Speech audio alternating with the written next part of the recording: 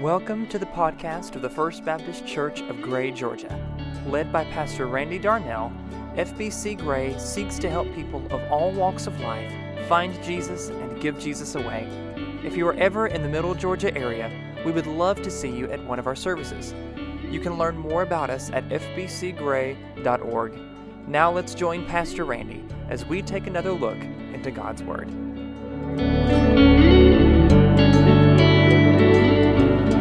It is certainly good to hear you guys singing behind us. Man, oh man, oh man. And at the risk of sounding, a lot of things I don't say that's on my mind because some of them are ridiculous. But I don't want to sound like a trite old preacher, but when I'm standing down here hearing y'all sing, when he first started singing, there really was tears. I mean, it's phenomenal to have you back in this room and for us to be together as the body of Christ. The flowers here, we actually aren't the first to come back. Yesterday we had Daryl Skidmore. For those of you who may not know exactly who I'm talking about, if you ever saw a guy sitting on that very back row in an electric wheelchair, that was Daryl Skidmore. He passed away on May the 13th. And we did his memorial service yesterday. So we were all in here together. There were probably about 50 of us that came for that.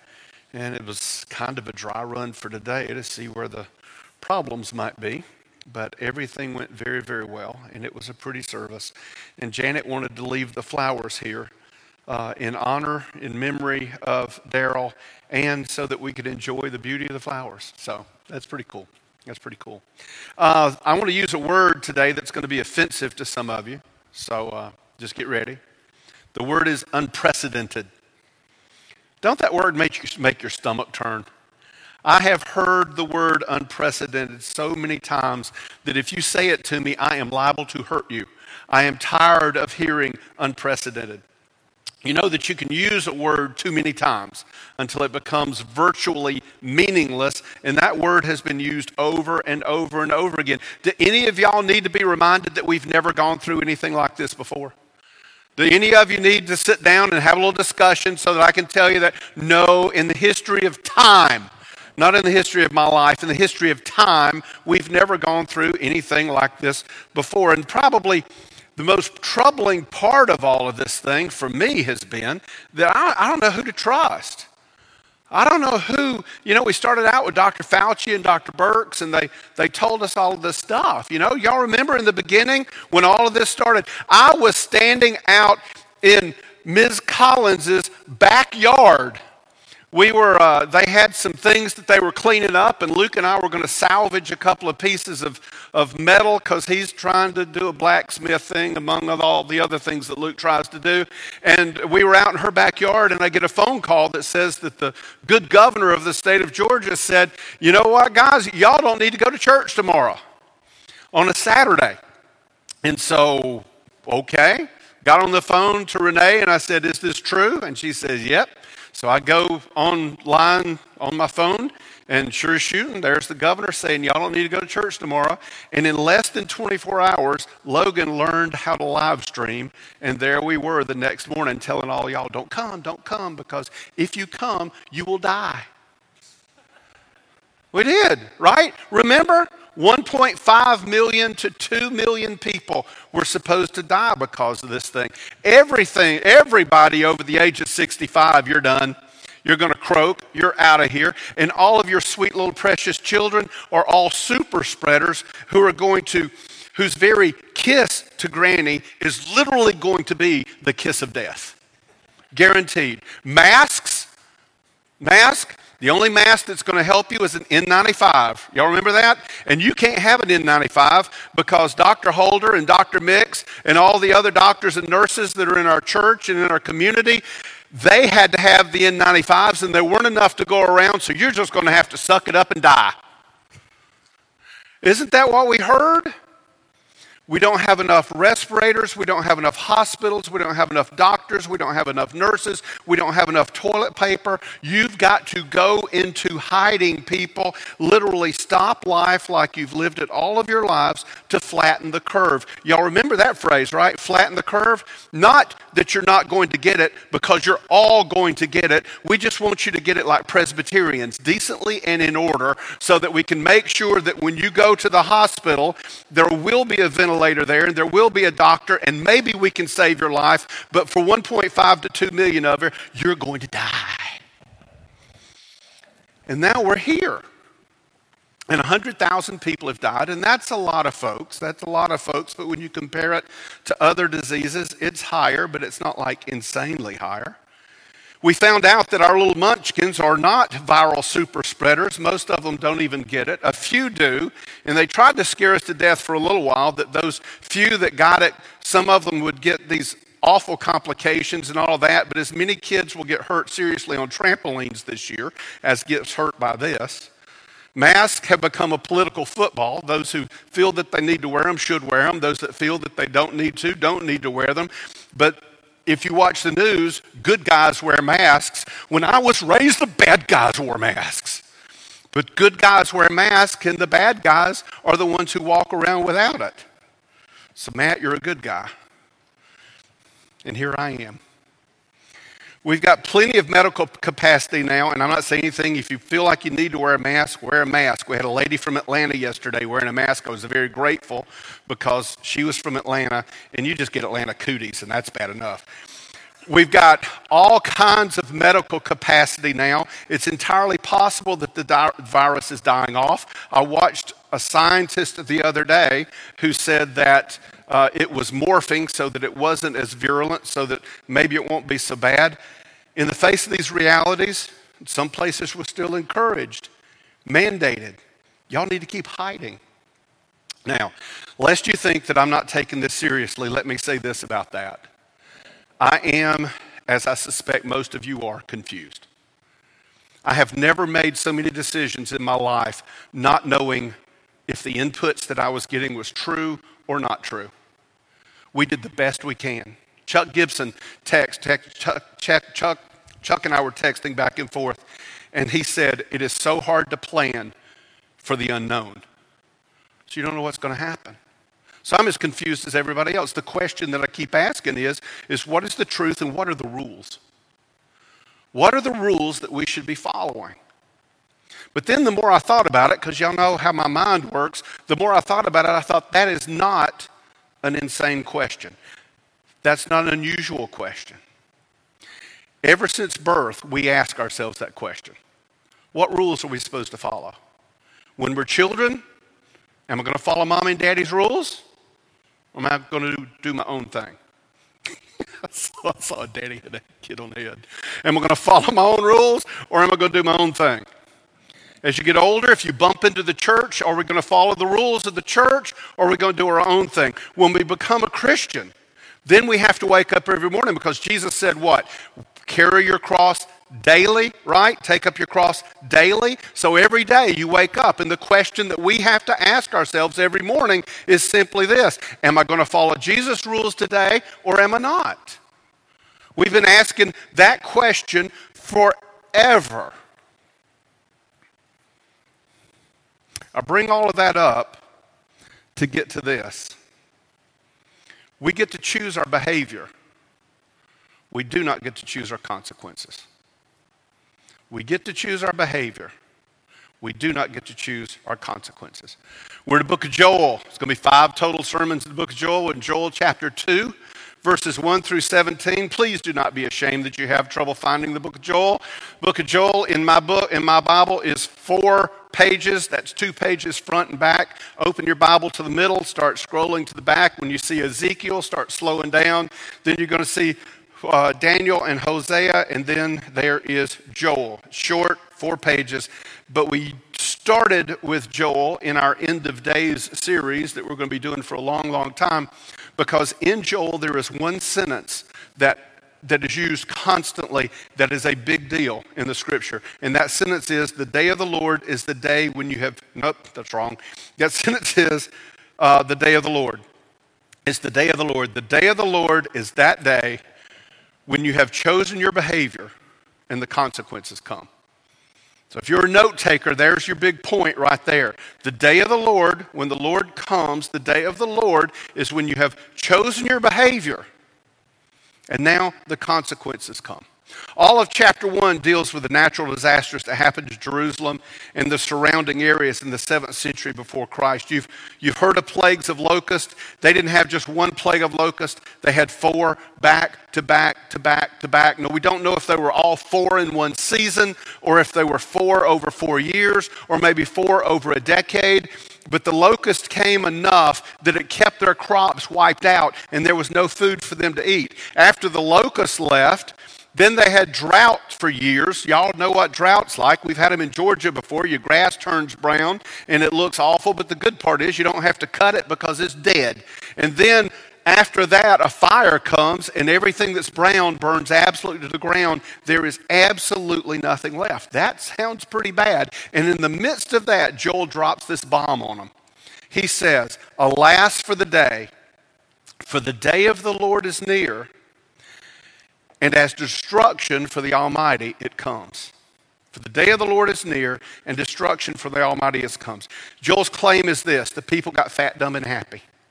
They just got fat, dumb, and happy. The Lord blessed them and blessed them and blessed them and blessed them, and they had so many blessings, and they enjoyed those blessings so long that they started thinking, I'm telling you, the parallels between this and modern day life scare me to death, because they got to thinking after a period of time that, you know what? Look what we did. Look what we've done. Look how good things are. We worked so hard. We hadn't worked, we wouldn't have it. And now we have all this stuff. Look what we've created, how smart we are. We're going to whip this virus. Everything's going to be great. We've got remdesivir. We've got hydrochloroquine. We've got all of these things. Woo, we have done it. That's exactly what they had done. That's exactly what they do. Well, they got to choose their behavior, but they don't get to choose the consequences. Joel 2, 1 through 10. Y'all read along with me. Blow a trumpet in Zion. Y'all are lucky Luke had to work today because he has a shofar, and I was going to get him to blow the shofar when I said blow a trumpet, and then watch half of you drop dead from fear because of the sound, but the Lord looks out for me. Blow a trumpet in Zion, sound an alarm on my holy mountain. Let all the inhabitants of the land tremble, for the day of the Lord is coming. It is near. A day of darkness and gloom, a day of clouds and thick darkness. Like blackness, there is spread upon the mountains a great and powerful people. Their like has never been before, nor will be again after them through the years of all generations. Fire devours before them, and behind them a flame burns. The land is like the Garden of Eden before them, and behind them a desolate wilderness, and nothing escapes them. Their appearance is like the appearance of horses, and like war horses they run. As with the rumbling of chariots, they leap on the top of mountains, like the crackling of a flame of fire devouring the stubble, like a powerful army drawn into battle. Before the peoples are in anguish, all faces grow pale. Like warriors they charge, like soldiers they scale the wall. They march, each on his way.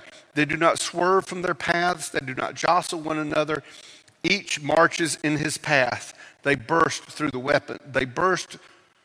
weapons and are not halted. They leap upon the cities. They run upon the walls. They climb into the houses. They enter through the windows like a thief. The earth quakes before them. The heavens rumble. The sun and the moon are darkened, and the stars withdraw their shining. It's been so long since y'all have been here. It is so much fun to have people to play with. Y'all play along with me today. In your mind, you know, I see in pictures. That's how I make thoughts work for me. It's how I learn, is I have the pictures in my head of these things. And I want you to see, this would make the perfect movie. The way he's describing what he's seeing here. And see if you can see this in your mind's eye. Everything's been wiped out. The only way they can get food in Jerusalem is to import it from somewhere else. That's key to understand this text. for what we're going to do for later on, that the only way they can get food is to bring it in from somewhere else. They can't raise their own. It's been wiped out. They've got to import it from somewhere else. The city of Jerusalem had high walls erected all the way around it for defense, big walls that sentries could walk on the top of. And the sentries would walk on top of the doors day and night, 24 hours a day, 7 days a week, 365 days a year, looking for anything that could attack the city. Their job was to protect the city. One night, it's very, very dark. Here's the picture, get in your mind's eye. One night, it's very, very dark, no moon probably. Guy's looking out in the distance. He thinks he sees something. Now, if y'all have gone to the beach, and I've done this probably twice in my life, we always talk about getting up before the sun comes up so that we can see the sun come up over the ocean. And most times I just decide I'll take a picture off of television. I don't need to get up that early, unless you're Chris Towers. He gets up at 4 o'clock every day anyway, so it don't matter. But most of us normal, or school teachers get up and see the sun coming up all the time. But anyway, to the point, as the sun comes up, y'all know that it plays tricks on your eyes. As the darkness just slowly goes away and the light starts coming in, you think you see things, but then later you find out those things are something else. So as the sentry is looking off into the distance, he sees what looks like a cloud coming. And he goes, oh my Lord, it's more locusts. It's another plague of locusts that's coming. And he calls over another group of sentries. Y'all look. And they all look off in the distance and they see it. But as the sun keeps coming up, they notice that this isn't a swarm of locusts. This is a cloud of dust. This is a cloud of dust coming. And all of those things that we saw moving inside that cloud of dust are starting slowly to coalesce, to morph into what they really are. And they see hundreds and hundreds of horsemen coming from the north, because they always got invaded from the north. There's a geographical reason. We're not going into all that. Coming from the north to invade them. All they've got to do is surround the city and don't let the food come in. And that's exactly what they did. Surrounded the city to keep the food from coming in. Now, could they have stopped that? Well, yeah, they could have. After the first 6 plagues, God said to them to call a sacred assembly. How exactly did he put it? Consecrate a fast, call a sacred assembly. That's what he told them to do. I kind of believe that they did. But they did what they always did. They came to church the way they always came to church. They prayed like they always prayed. They did everything that they always did, because that's good enough. That's what God wants, is us to do these things. And so they just did what they normally did, and they didn't do what God wanted them to do. So time sort of ticks by. And 100 years after Joel said this, King Nebuchadnezzar of Babylon came in from the north. He surrounded Jerusalem. This is a history lesson, I know, but y'all stay with me. It works. He surrounds Jerusalem, and he sits there. The food runs out. I've read the history surrounding this. If there weren't young children in here, I would tell y'all what they did to stay alive. You would be horrified what they did. Eventually, Nebuchadnezzar broke through the walls. When he broke through the walls, he took everybody into slavery. The ones he didn't kill, he took into slavery. The poorest of the poor, he didn't take them because he didn't care about them. They're going to die on their own. But what he did to King Zedekiah, I always get my Kaias mixed up. Zedekiah. What he did to Zedekiah was this. Y'all think? He lined all of his sons up in a row. And he made Zedekiah, get it right, Randy. He made Zedekiah stand there and watch. And they killed each one of his sons.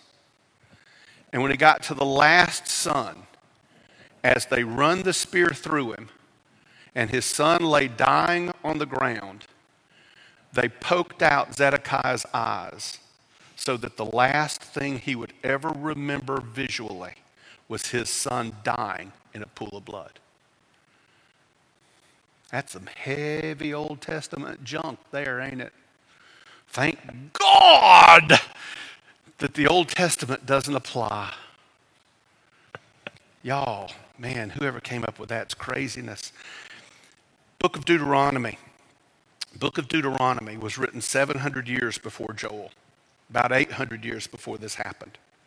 God speaks through Moses to his people, and he says this.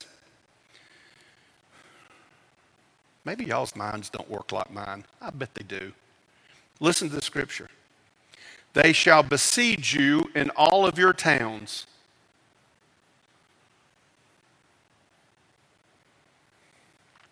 They shall besiege you in all of your towns until your high and fortified walls in which you trusted come down throughout all your land. They shall besiege you in all your towns throughout all your land, which the Lord your God has given to you.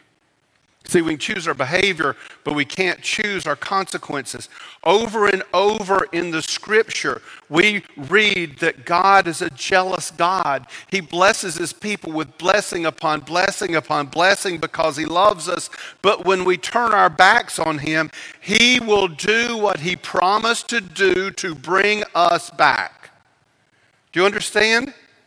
He will do what he promised to do to bring us back to him. God says in Deuteronomy that if you keep on doing these things, that you keep on walking away from him, even though you call yourself by his name, if you keep on walking away from him, you keep on ignoring him, you expect consequences to happen. Expect the consequences to happen, he says. Let's keep going. Verse 11. The Lord utters his voice before his army, for his camp is exceedingly great. He who executes his word is powerful. I want you to notice something. Y'all have got to understand this. You've got to understand this. This is what God gives us for wisdom to understand. Whose army is out there? Nebuchadnezzar's army is out there. Are they godly people? No, they're a godless pagan horde. They don't care about God. They hate God. They don't believe that there's a God out there. They've got their own things that they believe. Whose army do they belong to? Who is that army? Is that Satan's army? It's God's army. Who owns their camps? It says it's God's camps. Whose powerful word sets them in motion against the people of Israel? God's word sets them in motion. Y'all understand this. Understand this as you vote. Understand this as you live your life every day. That God will use whomever he chooses to use, period. Because God is sovereign. You hear Joel's meaning? He says, God is the Lord, even of the pagans. God is the Lord over all creation, over everything. So judgment cuts both ways. It not only cuts against the pagans, but God isn't to be taken for granted by his people. If we are his followers, we're to follow him. And if we choose to forget him, and it is a choice when we do that, the second part of verse 11 kicks in. For the day of the Lord is great and very awesome. Who can endure it? Who can endure God coming and them not following him? Now, I try to be very careful when I preach the Old Testament text to not apply these things to the things that are specific to the nation of Israel, to the United States of America. It's wrong to do that. As much as we love America, America is not the promised land. All the promises that God made to Israel aren't promises that he made to America, but a number of promises that God made to Israel apply to the new Israel. And who is the new Israel? We are the church. It applies to us. But we've been conditioned in America. We've been conditioned to believe that God is always pleased with us. That God is always happy with his people. Just watch and listen, you'll hear people say that. But have you read, you will read eventually because we'll get there, have you read the letters to the 7 churches in Revelation? If I remember correctly, I didn't go back and read them all for this because I thought I'm smart enough to remember this. God had something against 6 of the 7 churches. God notices our choices. God is not ignorantly leaning back, snickering like a proud granddaddy at his mischievous, sassy grandchildren. He knows better. He knows when we drift away from him. He knows when we drift away. Listen, he doesn't care about the rules. What he cares about is the fact that when we drift away from him, we are now in mortal danger. That's what he cares about. When you see your child playing in the street, do you get mad because they're not following the rules? Or are you terrified because your child might get killed? Our Father is the same way. When he sees us making choices outside of the way he set things up, he knows that bad things will happen to us when we drift away from our Father. You can choose your behavior. You cannot choose your consequences.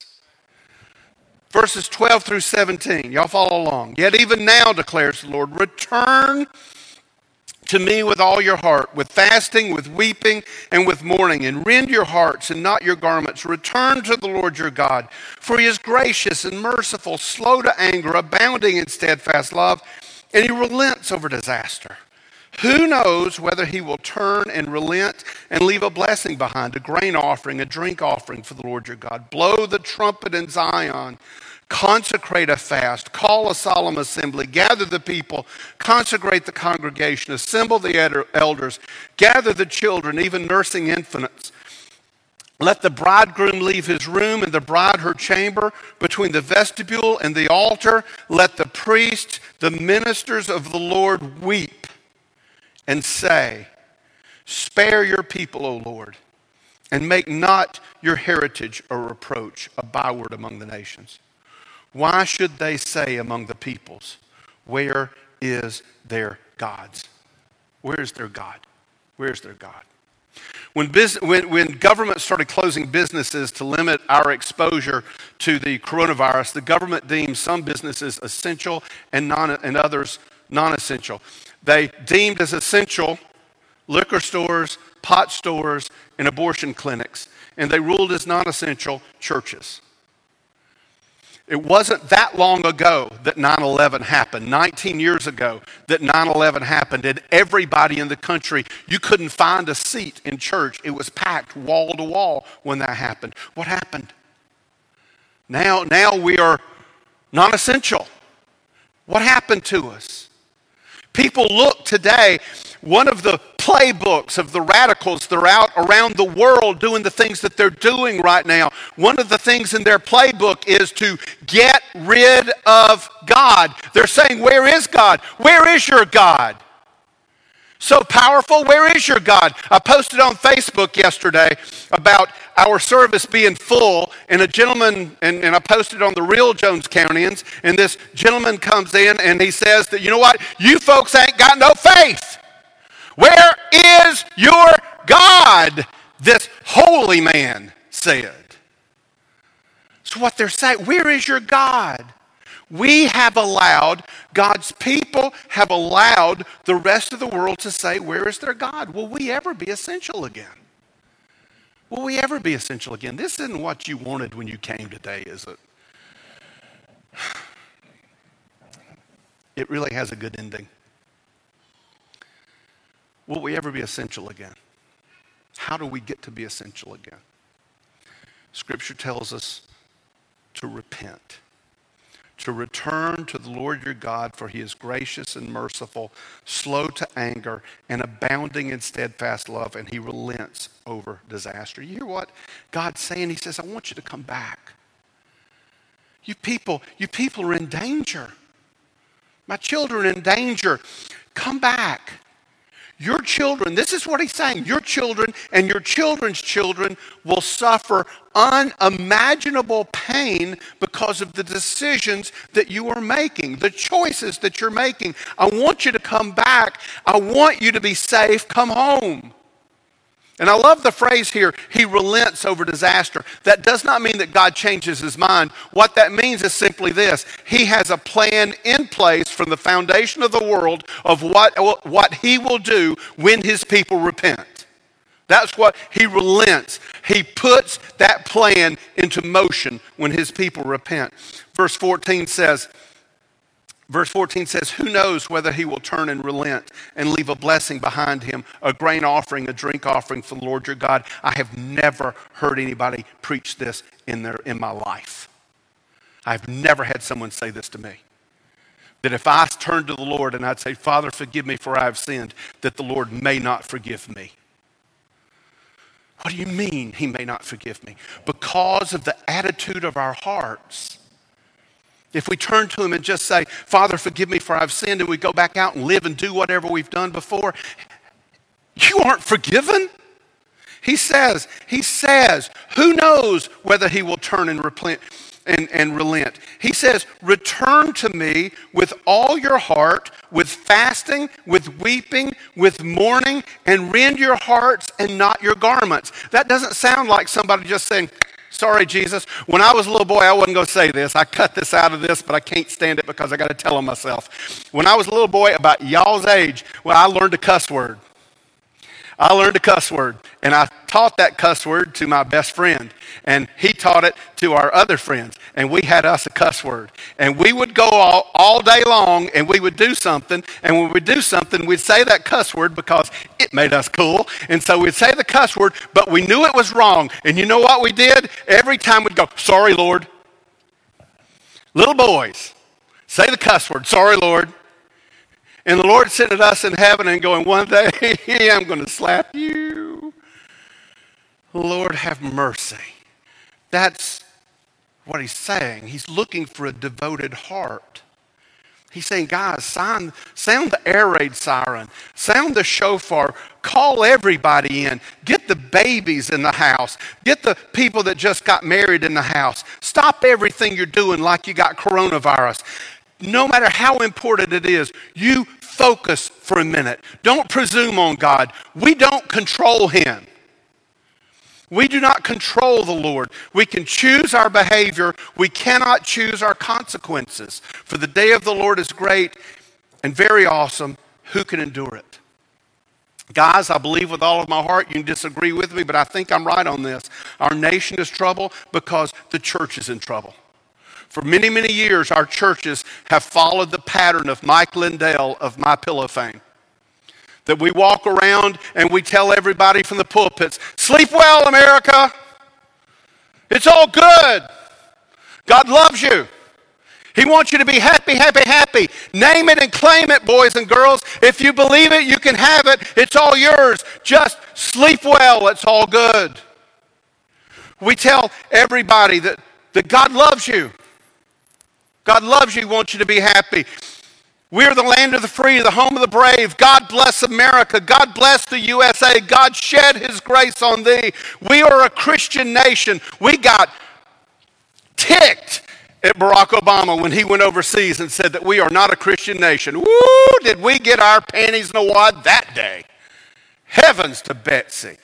In God we trust. And yet, have you looked around and seen what is happening in not even major cities anymore, smaller cities in America right now? Is that God shedding his grace on thee? Is it? Or is it just a consequence of a man getting killed? If you believe that, Lord, have mercy on your soul. We have to repent individually, not tip our hat to God and say, Father, forgive me for I have sinned, but weep and fast and mourn and rend our hearts.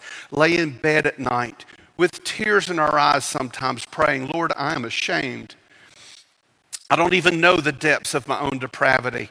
If you will not forgive me, I will be lost, and I don't want to be lost. Lord, I am sorry that Jesus had to die for my sins. I am so grateful you raised him to life and made it so I could be saved. I repent, and I throw myself on your mercy. I will follow you wherever you want me to go. I will do whatever you want me to do. And then we have to repent as a church body. We've drifted away from the Word of God. We've taught things to tickle people's ears. We have stood and condemned so many behaviors. And y'all, I should have gone back. I should have done a little bit more homework than what I did and looked back at all of the resolutions in the Southern Baptist Convention and all the things that we've condemned. We just condemned racism. God bless us. We condemned slavery back in the 90s because they condemned slavery the same day I had to do a redneck funeral. And so I had to sit at the redneck funeral and defend the Southern Baptist Convention. We have condemned same-sex marriage. We have condemned homosexuality. We have condemned drinking. We have condemned smoking. We have condemned everything in the entire planet. We are so good at condemnation, and yet we've failed to follow the very basic things that Jesus said to do. Jesus was asked, what's the greatest commandment of them all? They tried to trap him. What's the greatest commandment of them all? Come on, big boy. Tell me. Tell me what's the greatest. And Jesus replied to him and he said, you shall love the Lord your God with all of your heart and with all of your soul and with all of your mind. This is the great and first commandment. And the second is like it. You shall love your neighbor as yourself. Here's the killer, folks. You cannot do the first without doing the second. John is so very plain. He says, if anyone says, I love God and hates his brother, he is a what? Say it out loud. He's a liar. He's a liar. For you who does not love his brother whom he can see, can't love God whom he hasn't seen. So let's leave it here. Let's leave it here. Our nation, when I wrote this, which was, well, I don't know, last Friday when I wrote this. I have edited this with the help of the staff and their spouses about 4 times now because I wanted to make sure I wasn't misunderstood. As I wrote this, our nation was in flames. Anarchists were rioting in the street, destroying people's livelihoods, and in some places have died. 10 people have died now that they tell us about. The door opened for these anarchists when a black man died while being arrested by a white officer. We saw the video. Wise people know that there is much more to what happened that day than what you saw on that video. There were 4 men that held him down or were there. A Hispanic, an Asian, a white guy, and a black guy. 2 of them were rookies. Can you imagine being a rookie, starting on a new job, trusting the people that are around you, scared to death that you're in a riot situation, and now you're in jail for murder? Well, wasn't that a good day? Wise people know something went on more that day than what is being portrayed to us.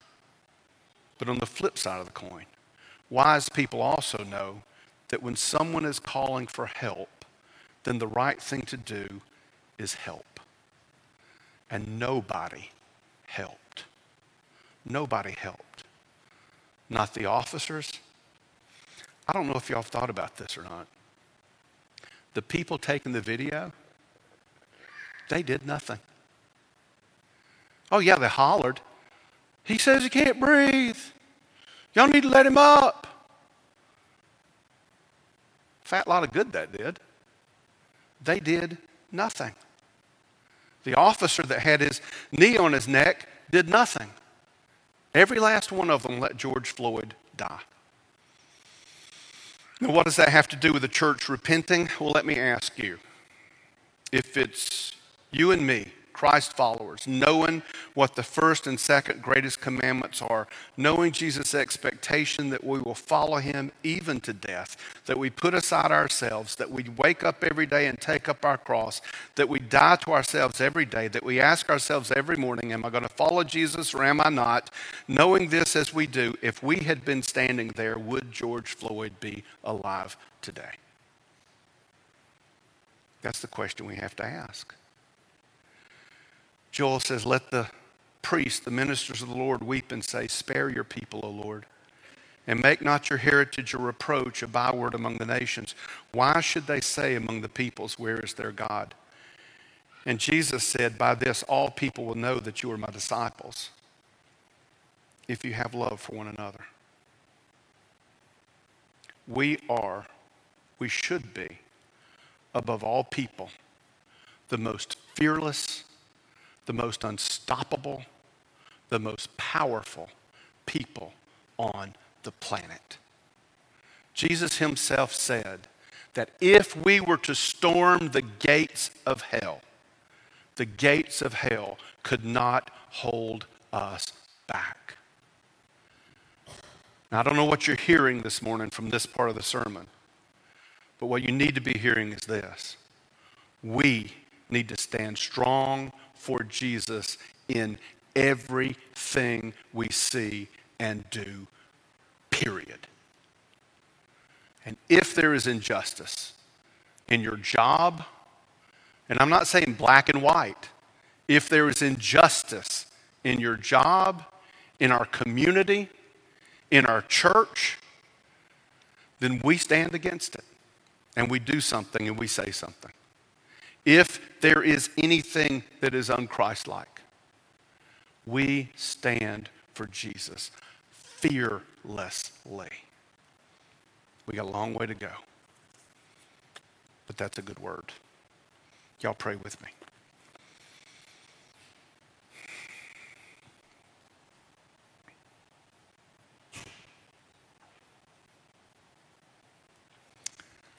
How long, O Lord, will you allow this to go on? How long, O Lord, will you allow the heathens to rage in our country, saying that there is no God? How long, O Lord, will you allow everything to go on that pits man against man, woman against woman, child against child? How long? How long, Father, will you allow your name to be besmirched in the public arena around the world? How long will you allow your name to be held up as a parody? And for people to say that there is no God. If there was a God, why would he allow these things to happen? Not understanding you're calling us back. How long will you let that happen, Father?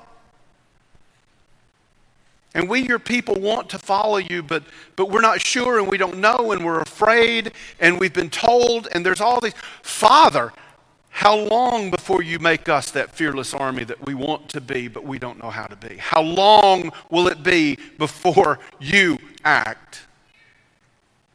Lord Jesus in heaven, we do pray for forgiveness.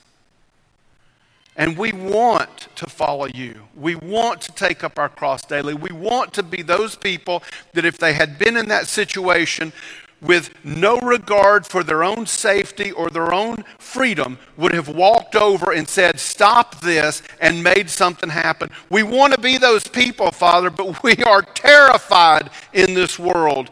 Please embolden your church. Let us see a revival in your church of people who are devoted to a God who controls the living and the dead. And cause an awakening in this country when they see the church standing as the body of Christ. Cause a revival, an awakening to happen in this church in the world where hundreds and thousands of people would come truly repenting before you, truly being saved, not just saying a prayer, but would be changed people and would change this world. Father, do not let your people be lulled into this false notion that it's got to get worse and worse in our lifetime because the end is coming and Jesus is coming and it's got to go to hell. Father, it doesn't have to happen now. Please lift up your people in strength and in power. Embolden us. Let your Holy Spirit fall on us. Let your Holy Spirit work in our hearts. Show us, make us, mold us, Father, because we want it. But we don't know how. We've never been told. We've never heard. Lord, I didn't hear this passage until today. Father, please. I pray for this people, Lord, as we leave from this place. Thank you for bringing us back here today. and given us a beautiful day. I thought the tropical storm would be getting us by now, but you gave us a reprieve. Thank you, Father. I thank you for these folks, and I pray that they go home, Lord, and that they think about you.